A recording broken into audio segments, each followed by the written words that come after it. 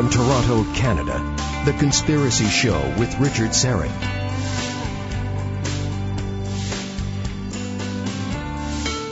Hey, welcome to the Audio Imaginarium, and Happy New Year to each and every one of you. Boy, 2014. What a year filled with intrigue and subterfuge and saber rattling and espionage and racial tension, continued uncertainty in the economy, the Ukrainian coup sponsored by the West. It was the year of Vladimir Putin flexing his muscle, the year China overtook the U.S. as the world's #1 economy. It was the year of another Ebola outbreak, the year of ISIS.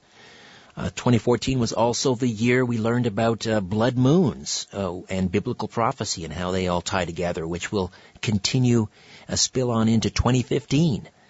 And if you joined us last week when we had Jonathan Kahn on the program talking about the mystery of the Shemitah, September 2014, marked the beginning of another Shemitah or Sabbath year, which, going back thousands and thousands of years, tends to suggest calamity could be around the corner.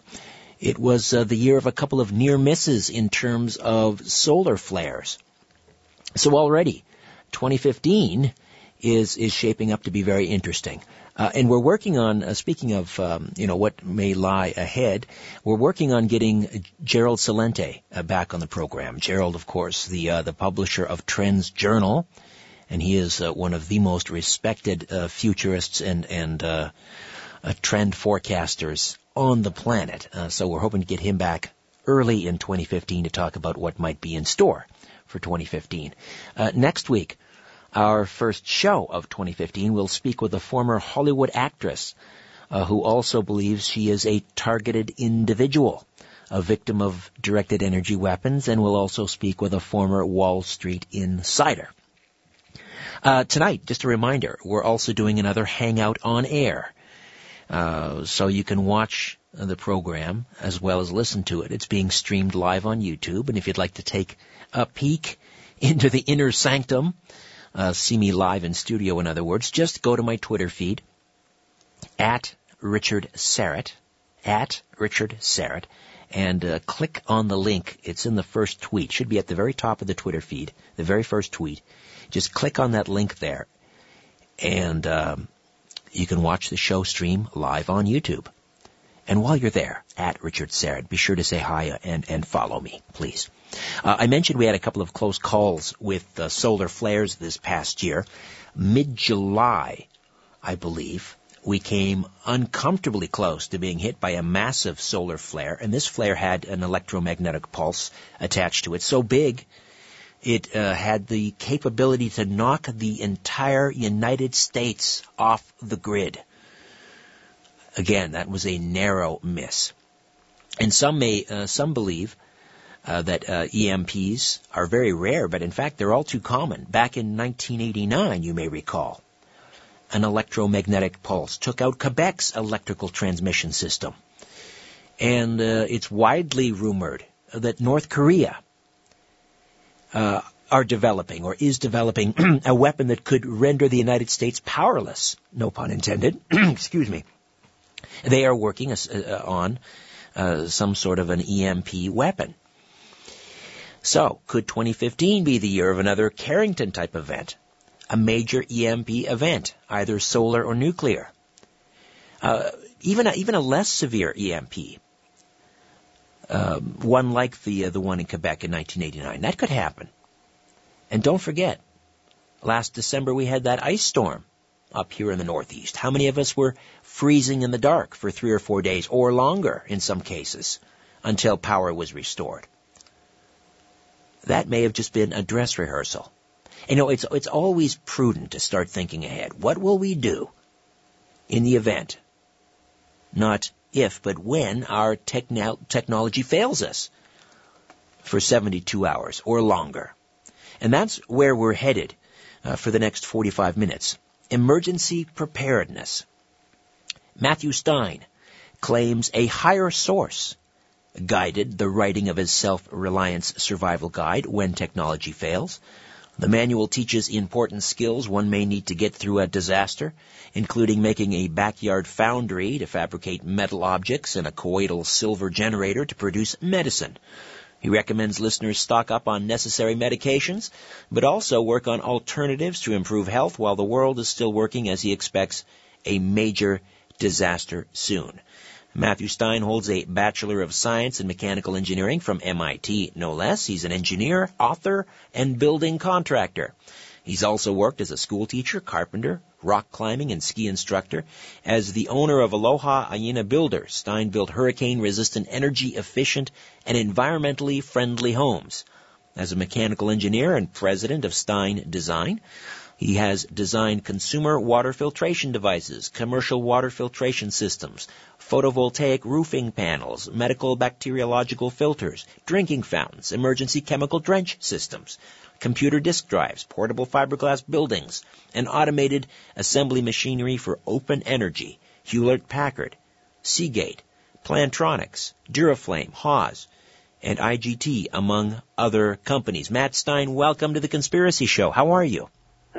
Well, I'm doing great tonight. Thanks so much for having me on your show, Richard. Well, Matt, in the event of a disaster, you seem like someone I really ought to get to know. Yeah, everyone says they want me on their team and they want me to call them up and tell them when, what's going to hit the fan and so that they can be in my backyard. But I told them I don't really have, even though I had sort of a cosmic download that inspired me to write this book. The Holy Spirit or Spirit, whatever higher source guided me to write this hasn't given me any dates. So I'm just as much in the dark about when and how it's all going to happen as everybody else is. There's lots of possibilities and options out there, and I can't tell you which one it's going to be or what combination, or if it's going to be the long, slow, cascading fall into decline, or if it's going to be a big black swan event that just, like the snap of the fingers and everything falls apart. I like that term you used, the cosmic download. Could we just explore that for a few moments, and what were the circumstances surrounding, as you say, this higher source guiding you to write When Technology Fails? What were the circumstances? How did it happen? Well, back in 1997, approximately Thanksgiving, give or take a few days, I was, at that point in time, I'd had a 20-year practice of pretty regular, not fanatical, but pretty regular daily meditation and prayer for the 20 years prior to that. And in my morning session of meditation and prayer, which is normally just kind of a pleasant, quiet time, and I pray. Sometimes I ask for help with family issues or design problems I'm working on, and, sometimes pictures will snap into my head about solutions. Well, on this particular morning, Thanksgiving 1997, I just made a very generic request for guidance and inspiration, and I got a bomb dropped in my lap. In answer to that request, I had this holographic storyboard outline, roughly 30 moving pictures, kind of three-dimensional and moving, like scenes from a movie dumped into my head, outlining a massive book project to help people plan for and deal with long-term failures in central services and our highly technological civilization. And my first thought was, no effing way. I mean, I don't know all this stuff. I can't possibly do all of this. And Jesus calls it the still small voice. The little voice in my head said, well, nobody knows it all. And it assured me that I had the skills and talents that if I chose to take the assignment on, and it always felt like my assignment. It never felt like my idea. I mean, so the voice assured me that if I chose to take it on, I'd get the inner and outer help I needed, meaning that I'd receive internal guidance as I wrote and researched to point me in the right directions, and the outer help, meaning that with my dogged determination and engineering background, and I would dig up all the experts and people I needed to consult with in each and every area that to be covered by the book to make sure that things were done right and correctly. And I didn't just jump right up and say, well, God talked to me today and gave me this real cool project to help mankind out in the coming difficult times. It took me about a year to decide that maybe I could actually do the project and that it was a good idea, and then another year to read tons of books and find out how to write a book proposal and write a proposal and find a publisher willing to give me a modest advance and a contract to write the book. And then the third year I racked up the credit cards and, borrowed against my house and worked 70 hours a week and finished it off. So I figured I had about 2 years of labor over a 3-year period of time and at least a year's lost wages into the first edition of the book. And then it took me another year of research and writing to do a massive update to it in 2008. So I figure I got like 3 years of my life and all the equity in my home in this book. So it's a whole lot easier for you listeners to go out and just pick up the book, than it was for me. Anyway, I'm just thinking as you're telling me this story that this is sort of a modern day retelling of Noah, except you didn't have to go out and find gopher wood and measure anything in cubits and things like that. You must have thought of that. You must have thought of that. Well, actually, the funny thing is I never made the correlation. But when you just started saying like 2 words, I got the picture of Noah and the Ark in my head immediately. As you just kind of hemmed and hawed and started a word, then all of a sudden I saw this picture in my head of Noah.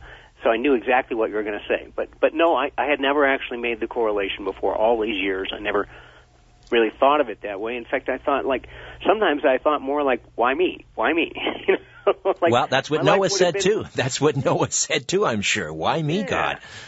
Yeah, my life would have been a whole lot easier if I hadn't done this book. But, I don't feel bad. I feel good. I feel like I did my assignment and to the best of my ability. Well, tell people how When Technology Fails is organized and how it might be or how it will be a very useful tool for them when the old shinola hits the fan. Well, it starts out. Let me actually pull it down. Hang on a second. Let me just remind listeners, Matthew Stein is with us, and his new book is entitled When Technology Fails. It starts out with talking about what's going on in the world. And, well, first it's just an introduction to self-reliance, but then it talks about present trends and possible futures. And it talks about the real status of our world and the changes in our world. And, I've written an article called The Perfect Storm, 6 Trends Converging on Collapse. And basically outlined 6 different trends, each one of which could be a game-changer, collapsing type trend. And we've got 6 of them that are unparalleled and all kind of headed for the train wreck, the giant train wreck. And so if 1 or 2 of those don't happen, fine, there's 6 of them, I mean, it's like any one of them could cause a big train wreck in our civilization and planet. So I talk about the reality of, hey, you may not believe in climate change. You may not believe that, that oil, our dependence on fossil fuels is an issue or a problem. You may not believe in that, you may believe that population can continue growing exponentially forever and that this planet is infinite and God will provide. But it's like, here are real trends. And, when you're in high school and you draw graphs, if the graph is headed for the bottom, do something different. It's going to hit the bottom one of these days. All right, Matthew, listen, we're just going to take a quick time out. We'll come back and continue to discuss your self-reliance survival guide, When Technology Fails. Matthew Stein, right here on The Conspiracy Show. Don't go away. Take a look around. What do you really see? This is where you can tell all about it. This is The Conspiracy Show with Richard Serrett. Welcome back, Matthew Stein. Matt Stein is with us. When Technology Fails. Never a better time to be prepared, obviously, than right now. Matt, let's. I mentioned the likelihood of an EMP. We had a near miss back in July, and who knows? There may have been others we're not told about. Even if we don't get a Carrington event, we get something more akin to what happened in Quebec back in 1989, when we were offline for a short period. And the government is always telling us prepare for 72 hours. And I think most people can relate to that, because we had this major ice storm up here in the Northeast a year ago. Sure. Let's work from that perspective, because I think most people can relate to that. And then maybe if time permits, we can talk about the long haul. Okay. Well, the book is really good for helping you to prepare for short term. You have an ice storm, you're down for 3 days, down for a week, Hurricane Katrina kind of thing. And it covers everything from, your local little minor meltdown to everything is just totally fried. And thinking about the EMP thing, I mean, here's a, like people talk about, asteroids. What if an asteroid hits? Well, the last really huge asteroid hit that wiped out the dinosaurs was like 40 million years ago. I don't lose a lot of sleep about things that happen once every 40 million years. I mean, that's like a long, long time. Pretty hard to plan for that one, yes. Right. It's like, okay, whatever. Yeah, someday it'll happen, but I'm not worried. Major solar storms. The last really big one we had was 1921, and the one before that was 1859. So those were two of them in the last 160 years, so they're an average of 80 years apart. Ice core samplings indicate that they're an average of somewhere around 75 to 100 years. But, there could be 2 5 years apart, and there could be 200 years apart. But the truth of the matter is that statistically, scientifically speaking, it's 75 to 100 years, 80 years, somewhere in there. And the last one was 90 years ago. So we're due, and 60 years before that to the one biggest one, in the last 500 years was the Carrington event in 1859. So these things happen fairly often. 2006, there was a storm that was not as strong as the 1989 one that took the grid out in Quebec, but it was longer in duration, and for some reason it really hit South Africa hard, and it caused 14 of these major transformers, like really big transformers, and that keep the grid going in South Africa to fry. Now people say, well, okay, so, a transformer goes out, who cares? Well, these are not like your average dime store transformers. You have to shut down a freeway to deliver one of these things. They're like 100 tons each. They're tens of millions of dollars each. And they're all custom made per order, and there's a 3-year waiting list to get one. So what happened to South Africa? Well, they lost 14. They didn't all fail right off, but within the next couple of months, a lot of them got fried and cooked enough that they failed over the next few weeks. And it took a year to rush pulling in these transformers from all around the world, a year. So South Africa limped along for a year with rolling blackouts. Now imagine going to work, and for 2 or 3 days out of your work week, 6-7 hours out of your work day, there's no lights, no air conditioning, no elevators, no refrigerators, nothing working. And you can't there's a year waiting list to go out and get a generator. So if you didn't have a generator before this happened, then you're just SOL. You're just not going to get one. And that's what we're looking at. So the U.S. government decided that, we should look at some of these problems and determine what's a real serious threat to the functioning of the government, the functioning of America, to business, to everything, the way we know it. And they looked at it and they decided, out of all the different threats, EMPs, solar storms, terrorist events, Ebola, pandemics, that the number one threat probably that is most likely to be totally disruptive and basically knock everything off kilter is a massive solar storm. So they commissioned a study to scientifically computer model the grid in America and the effects of a storm the size of the 1921 one, which was 50% weaker than the one 160 years ago, the Carrington event. So when they did that, they found that the study estimated that about 360 of these transformers in America would fry. And talking to the guy who wrote the study, was the chief scientist in charge of it, he estimated, I said, what about worldwide? Couple thousand? He said, yeah, that's probably about right, couple thousand. So that's like 10 years manufacturing capacity for the entire world to replace these things that would be wiped out in a single day or two of a solar storm. So you're talking about an event where the world is going to look totally different when we're done than it did at the start of this event. Now, so what could you expect? You'd go outside at night and you'd look up and you'd see the most awesome, awe-inspiring light show. Blood red, orange, green streaks. I mean, just the most incredible northern lights you've ever seen in your life by a mile. And then maybe even the next night. And in the Carrington event, it was a whole week it went like that. And in the 1921 event, it was 2 days of awesome light shows. And that light show went all the way from the North Pole to Puerto Rico and Hawaii, and all the way from the South Pole to American Samoa. So the entire planet was lit up with an amazing light show at night, except for a very narrow sliver around the deep tropical zone right around the equator.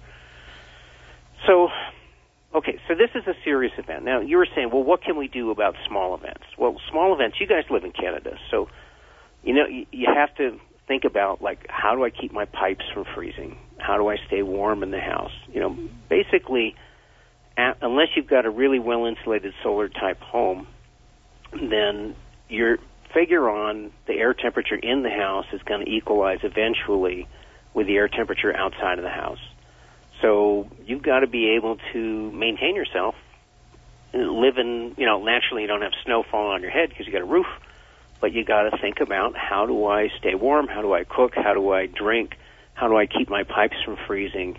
Can I winterize my house and drain the plumbing in my house? And all of that I actually go into in my new book called When Disaster Strikes, which is just a prepping and survival manual without a lot of the old-fashioned technologies and eco-green kind of things that are covered in this huge book, When Technology Fails. So think about, you know, that 3 days to a week. I mean, really 1 to 2 weeks is much more like what I would plan for. The government says plan for 3 days, but if you guys are watching America during Hurricane Katrina, you know that when there's a really major event, the government's overloaded. No, we're on our own. They're not. Yeah, you're on your own. It's called yo-yo time. You're on your own time. And so, you know, think a couple of weeks at least. I mean, forget about this 3-day thing. I mean, 3 days is a great start, but really think a couple of weeks. And, you know, how long were you around for the big Quebec ice storm in the 1990s when,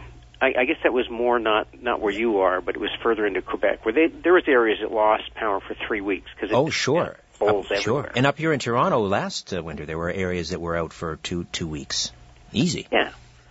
So, you know, that's the scenario, I mean, you really want to plan for. And then on the solar storm, I mean, the reality is that one of these days, the big solar storm is going to hit. And if we're lucky, the government will have had like a warning call, something like the storm that hit South Africa, where, you know, they were still able to limp along with the grid for a year till they fixed it. And in that case, then, you know, if we have a warning call like that, then it's not the end of the world as we know it.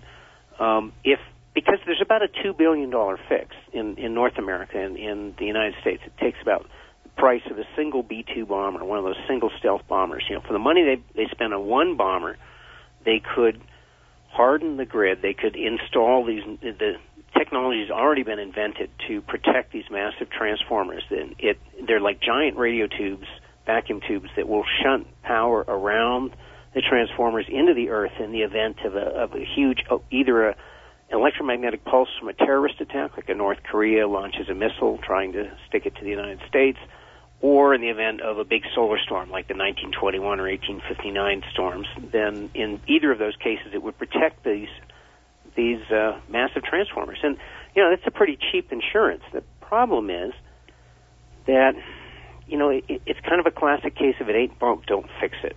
And so what happened in America was there's the National Electric Reliability Corporation. Sounds like the good guys, call them NERC, N-E-R-C. They sponsored a program with the Department of Defense or Homeland Security, and they looked at these major threats to the United States, and they determined that the black swan events, the biggest threat was the EMP and solar storm, and that we needed to do something about it. So then what does NERC do? Well, the government comes in and sponsors a bill that says that private utilities have to pony up the $2 billion out of their own pockets and fix the grid, and that if they can't get their money back from their constituents, then they can petition the government for some help. So what does private industry do? Well, this NERC, North American Electric Reliability Corporation, sounds like the good guys. They said, well, wait a minute, you know, we don't have that kind of money. So they put together a new study. They fired the guys who wrote the HILF report, High Impact, Low Frequency report, that said how bad a problem this was. They put some new guys on it, and they came out with a new study that said everything's okay. It's like, and I believe in Santa Claus and Tooth Fairy. There you go. And well, of course, I'm not surprised. Not surprised. And how likely is it that we're going to get one of those, minor or less severe EMP events as a warning? I would say that we probably got a 2-to-1 chance that we're going to get the warning instead of the big one. So, here's the odds. The odds are, scientifically, the scientists say, we have a 1 in 8 chance every decade for a game-over event if we don't fix this problem before it happens. And it's been 9 decades since the last one. So I don't know about you, but if somebody told me, don't worry about boarding that plane, there's only a 1 in 8 chance it's going to crash, I don't think I'd get on that plane. No, those are not favorable odds. So, I mean, short of the government hardening the grid system, what do we do? What do I do? Well, what you do is you hope the really worst-case scenario doesn't happen. But what you do is you start developing, it depends on your money and your finances. If you don't have any money, work on your skill set. Work on your natural healing abilities, work on your primitive living skills, work on your ability to grow food and do things, the MacGyver kind of stuff that I talk about in the book. If you have some money, then naturally, start stocking up on some extra supplies. And, it's like insurance. I mean, we'll buy car insurance, and nobody says, gee, I want to get in a head-on collision today because I'm covered. It's like, no, you buy insurance and you pray to God that you never need to use it. And so stocking up on supplies, stocking up on some goods that are barterable, tradable, things that can help you for short to long term in the event that things kind of fall apart. It's just good insurance. And, in the least, it'll help you out in the next ice storm, or it'll help you out in the next, few days of power outage, or if the pandemic goes through. I mean, there's a pretty scary thing with Ebola. Now, if it turned out that something as deadly as Ebola, but more easily transmitted like the regular flu started going around, then we'd be in this boat today. But, luckily we've dodged that bullet so far. So there's a whole bunch of things that could do this, and you don't want to live your life being filled with fear and paranoia, but everybody who buys car insurance isn't living their life filled with fear and paranoia. You just have it just in case. You talk about low-tech medicine, and you're producing your own colloidal silver. Is that right? Yes, I do. I keep a supply of a colloidal silver I can't make that's a nano silver that's very effective against viruses, like in bird flu challenges, and apparently there was people using it in Africa very effectively against Ebola, but the FDA will shut anybody down who makes any claims like that. So I have homemade colloidal silver that I make like every other day that I use in my water pick to keep my. I had gum surgery back in the late 90s when I had good insurance working in industry.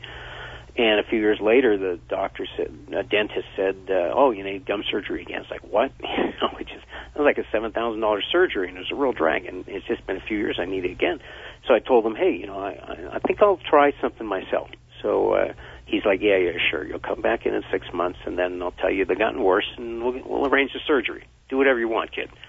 So I make my own colloidal silver every day, and I put it in my water pick, mix it half and half with hot water so it's not too cold on my gums.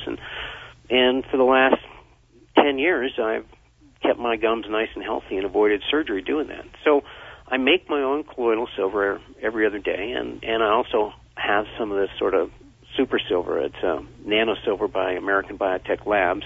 I don't make a penny off it. I don't sell the stuff myself. And I keep that on stock because that stuff really does work. It does help nail viruses, and so I have that. The homemade stuff may be effective against viruses, but it doesn't really have the data. It's effective against all known pathogenic bacteria, but its effectivity on the viruses is not really well documented. Whereas the nano silver has like 2 or 3 modes that it works in, and it is documented to be quite effective against viruses. So I keep both on hand. And are there instructions in either when disaster strikes or when technology fails on how to make your own colloidal silver? Both books have instructions on how to make and use colloidal silver, and because you don't want to overdo it. I mean, there's the Blue Man guy that looks like Papa Smurf, who had been he'd had really bad cases of psoriasis, and he found that colloidal silver was the only thing that helped it. So for 16 years, he made like a quart a day, and he was pounding a quart a day of homemade stuff for 16 years. And then he started having some kidney issues, and his kidneys stopped taking the silver out of his blood, so it came out his skin, and it turned him, he looks like Papa Smurf now. He was on Fox News 3 or 4 years ago. So it's totally possible to overdo it. But, I mean, that was a lot. A quart a day for 16 years, he's asking for it. All right, let's take a time out. We'll come back with Matt Stein and discuss when disaster strikes and when technology fails right here on The Conspiracy Show. Stay with us. You're listening to The Conspiracy Show with Richard Serrett. When technology fails, Matt Stein is with us. Matt, how can we get a copy of either this book or the disaster book? Well, you can get them at any major online place, like Amazon or Barnes & Noble. You can also order them at your local bookstore. If they don't already stock it, you can ask them to have it in, and they should be able to get it for you in 2 or 3 days. And I always like keeping money in your own town, and so whenever you can buy local, that's a nice thing to do. I know our local bookstores here are really struggling now because of the impact of Amazon. So. All right. Now, people always, especially up here again during the last ice storm, and they comment on how, people always come together during a disaster, and man is at his best when things are at their worst. And I'm willing to concede that point as long as the period is relatively short. Once people start to get hungry, or their children start to get hungry, that civility, I contend, will quickly evaporate. So my question to you, Matt, is, are you one who subscribes in terms of, the survival mentality? Do you stay put in the city and risk, some civil unrest, people, not knocking on your door, pounding on your door, perhaps kicking your door in because they heard that you have a generator and maybe a food store? Or do you subscribe to the theory that you bug out, you find some place out in the wilderness where you're not, you're not going to have to contend with that civil unrest? Well, there's no here. One of the things I teach is learning to get in touch with the inner guide, because there is no right and wrong answer in all situations. So I would say that in many situations, if it's a long-term problem like a solar storm, you must get out of the city. You have no hope in the city. If it's a short-term issue, then you're probably just fine staying put in the city. So that's something where your judgment is so important to making that decision, because there's no right and wrong solutions, but there's right and wrong decisions in each and every case. And what's right in one case may be totally the opposite and totally wrong in the next case. So one of the things I teach is this pit of the stomach, and it's so important I teach it in both. And it's a technique for shutting off the rational mind and getting in touch with, I call it the inner compass. It's like the voice of spirit, Holy Spirit, inner compass, your intuition, your gut feel, whatever you want to call it.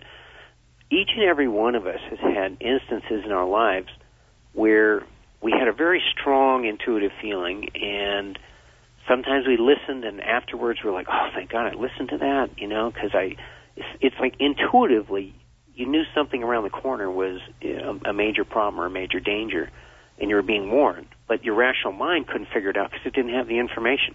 Your rational mind is great when you got lots of information, but, when it's a real disaster, what do you see? You see people walking down the road. They don't have CNN. They don't have the Internet. They don't have their iPhones. They don't have their cars. They're walking down the roads.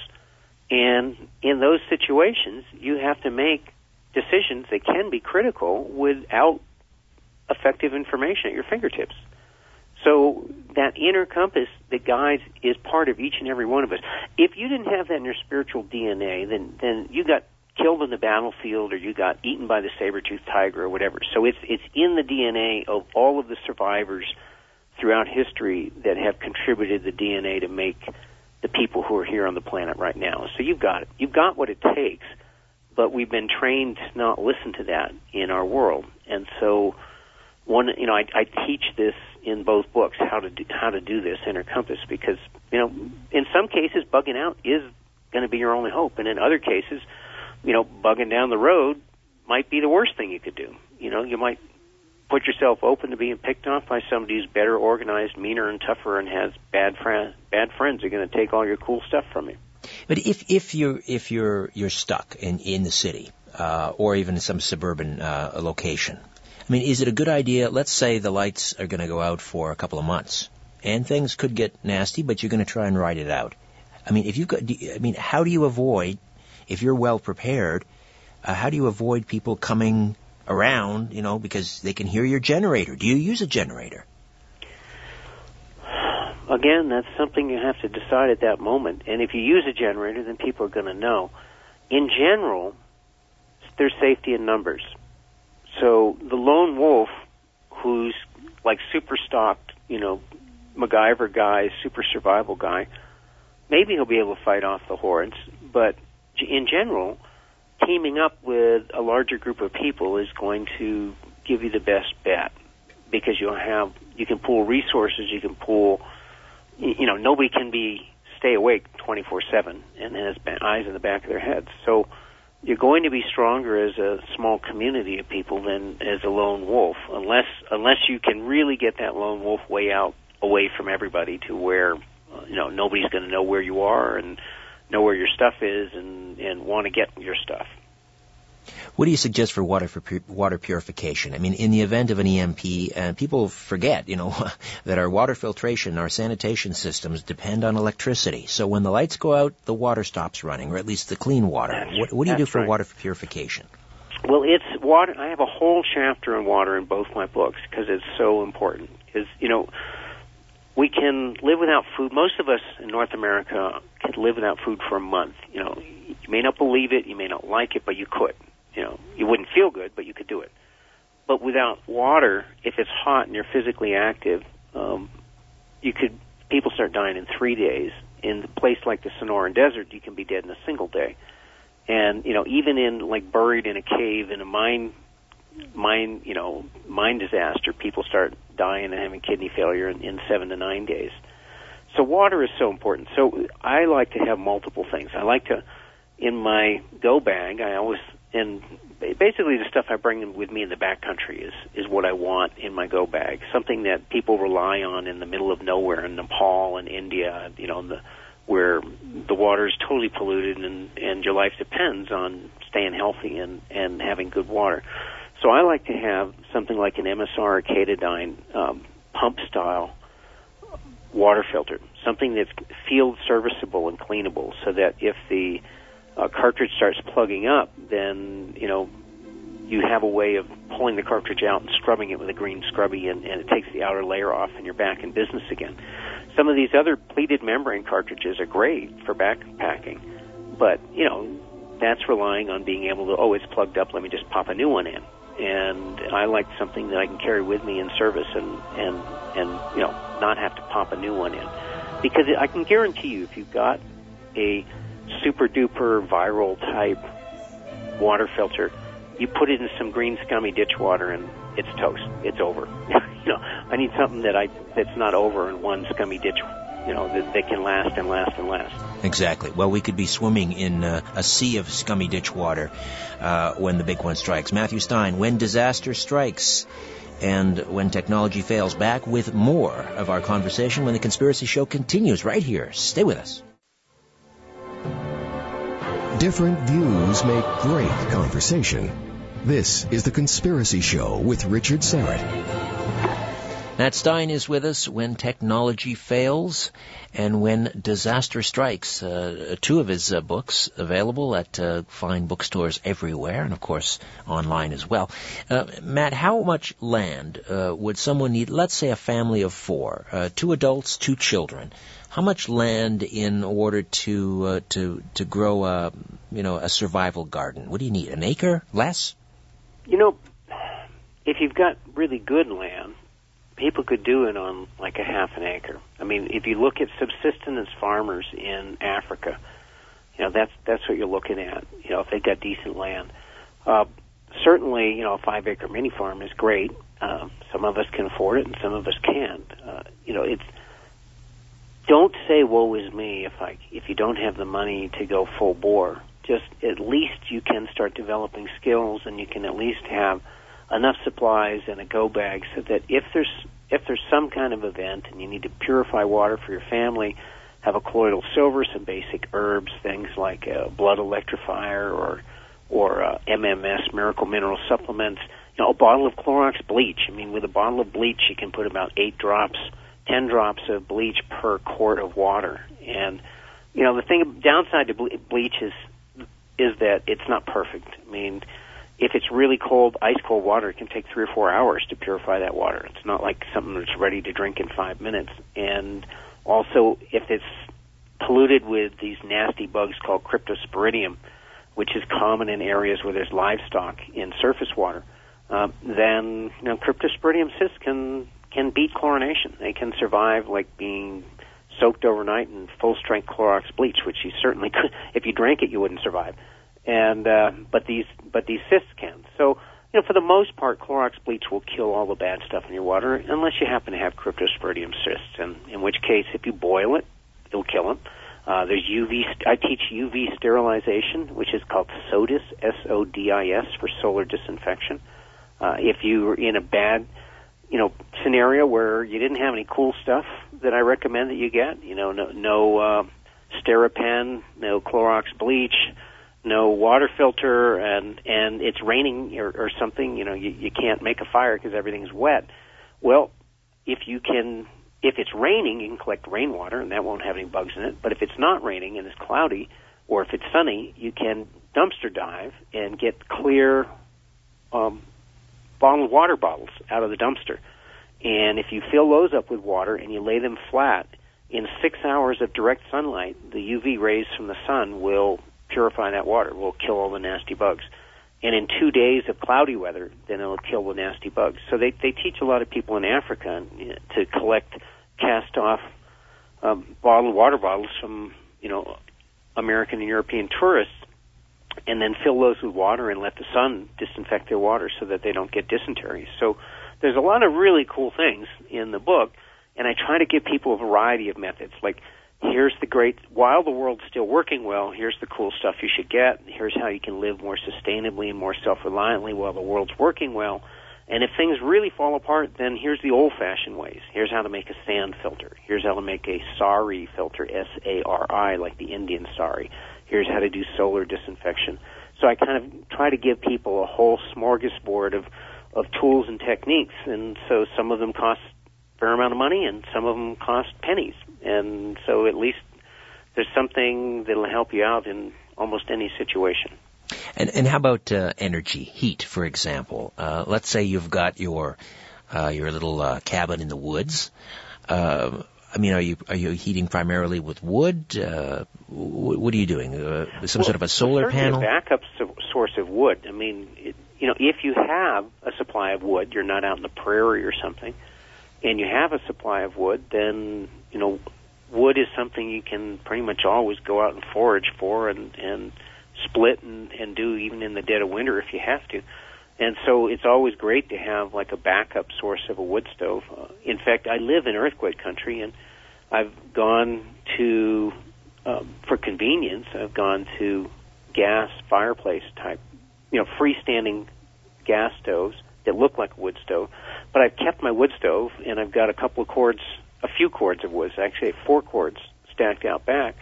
So if we had an earthquake, and the gas lines are broken, then I'd, it'd take me a few hours, and I'd take apart the chimney flue and the stove, the gas stove, and I'd put back my wood stove, and I'd be up and going again. So, the gas is nice and reliable so long as the gas line doesn't break or, some weird thing happens like a solar storm. There are electric pumps now. It used to be that the gas lines were all pressurized with gas-powered pumps. Now they're pressurized with electric pumps, and that's fine if you don't have a long power outage, big blackout. But even now, used to be you thought, oh, I've got gas, so I'm covered in and out power outage. But no, they're now using electric pumps to keep the natural gas flowing in the pipelines. So if you have a long-term grid down situation, then your gas is going to stop. So a lot of people don't realize that. If you got propane, yeah, you can use it until the propane tank's empty, and then you'll be out of luck. So So what I'm talking about is no one can plan for every single thing, but you can plan for a lot of the most likely scenarios. And, there's great free information at my website, whentechfails.com, like totally free.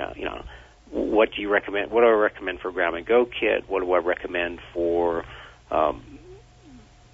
self-reliance, for medicines and herbs to have on hand in case, to help your family in the event of the next superbug or the next pandemic, or something just happens to where you don't have access to pharmaceuticals. What do you do? And how do you purify water? So I got a lot of totally free information on the website. So go check it out. It gives you sort of a little taste of what's in the books. What about protein? Do you have chickens? I did have chickens. I'd like to have chickens again. I had a nice mini farm in chickens, and I'm working to do that again. I had chickens, and I loved the fresh eggs every day, and I had just a full acre of garden. I had like 10 acres with solar and a great well, and full acre of gardens and chickens, and so my goal is to get back to that. Certain circumstances changed, and we let go of that and moved to a different place. And so I have a lot of stored food at this point in time, but I don't have chickens. But I certainly, the ability to forage is really big. And I like to tell this story to people because people think, there's a tendency. I'm not saying not to have guns and ammo for protection, for trade, for barter, for hunting. I think that they're always a really good idea to have, and I'm not telling people not to do that. But on the other hand, there's a lot of people in America who think, well, I got a gun, so I can go out and hunt and it'll be fine. Well, I grew up in Vermont, and no one wanted to go hunting on the last day of hunting season. I mean, I've talked to thousands of people, and I haven't raised their hands. I say, how many of you people out there had a really good day hunting on the last day of hunting season? I had 2 people raise their hand. One woman got like a 10-point elk, and some guy got a big buck on the last day of hunting season. But for the most part, the game is really scarce, and it's just not there. And so when North Korea went down, when the Soviet Union came in on Christmas Day and said it's over in like 1991, Gorbachev came in and said, okay, it's over. Well, North Korea and Cuba lost their pipeline to spare parts, pharmaceuticals, gas, oil, coal, all those things. And in North Korea, if you weren't part of the government, you were starving. Every rat, mouse, squirrel, grasshoppers, worms, grassroots. I mean, people were eating everything. Yes. There was nothing left wandering around that moved. Kitties, dogs. They were the first to go. So think about that. And one day, about a decade, 15 years ago, I was on the radio show with a survival instructor who taught primitive living skills out of Arizona. Might have been Cody Lundin. I just in those days I had no idea who Cody Lundin was. Probably was him, but I can't swear by that. And he was saying that in his survival class teaching primitive living schools that the men and women split into 2 groups for the last 3 days of the session, where they had to go out in the wilderness and you weren't allowed to bring fish hooks or guns or knives or any of that stuff. Basically just the clothes on your back. And you had to do everything the old-fashioned way, make cordage like Indians did, make fish hooks from natural stuff and whatever. So the men and women split into 2 groups, and come day 3, the men would focus on hunting and fishing, that's the manly stuff, and the women would focus on foraging for edible fruits, nuts, berries, tubers, things like that. Well, come day 3, invariably the women took pity on the men who were starving because without modern tools, they weren't able to get anything. And they shared their bounty that they got from foraging. So that's like a really valuable lesson to think about, is that your ability to forage could be a life and death thing in a long-term situation. Because with all the heavily armed people, unless you feel like shooting other people and taking their stuff, and certainly being able to defend yourself with a gun is a valuable thing, but to count on it for game and providing food for yourself, it's like, yeah, to supplement, it's great. But remember those survival people, and remember all those hunters when I asked them how many had a good day on the last day of hunting season. And think about that. Your ability to forage is critical. Is there a wild edible section in either of those books, When Technology Fails or When Disaster Strikes? In When Technology Fails, there's a wild edible section, and then each chapter ends in a resource guide. And so I also recommend like top books. So for instance, you want to pick up a really good top wild edible book, you know, and I can only teach so much about each individual thing in my book. And I do have a wild edible section. But I also recommend, like if you go to my When Technology Fails website, there's links to recommended books down the right column. So like for instance, I'm going down this column right now, and I know I got them in there. Oh yeah. There's 2 books by the same guy that are really terrific, called Nature's Garden and The Forager's Harvest. And Samuel Thayer is the author. And instead of teaching you like 500 wild edibles, he's teaching you like the 200 most common, most valuable, like most edible, really terrific. And so what's really important is being able to identify them in different seasons of the year and being able to, you know, having really good descriptions for identifying and how to prepare them and how to make sure that there's not something that's poisonous that's a lookalike. All that kind of stuff is really important. And so I do recommend various books. So one of the cool things I did in When Technology Fails is each chapter is designed to be standalone and give you enough information that if you're handy, that you could do it with nothing else other than my book. But it also ends in a resource guide at the end of the chapter. So if you say, you know, I want to go further than this chapter could go, then you might pick up like the best 2 or 3 books I recommend, you know, on the subject covered by the chapter to expand your library. Well, Matt, this is stuff really that we should be teaching in the schools, but we should certainly be familiarizing ourselves with in our own households. It's time to start imparting this knowledge to our children, just, you know, as in days long ago when this type of information, when survival was an everyday challenge. These are things that people needed to know, and it's been lost to us. The art of canning, for example. How many people know how to can anymore? This is essential for survival. And as you say, whether the power goes out for 72 hours or whether we're looking at something far more dire, it's never too soon or perhaps too late to start familiarizing ourselves with these things. Matt, thank you so much for your time tonight. You're welcome. It's a pleasure, and I really enjoyed the evening. So goodbye, everybody. Here's my motto. I ask everyone to do their best to change the world and do your best to be ready for the changes in the world. Thank you so much. Thank you, Matt. When Technology Fails and When Disaster Strikes, mattstein.com. All right. My website, richardsyrett.com. Say hello on Twitter @RichardSyrett. And as always, follow the truth.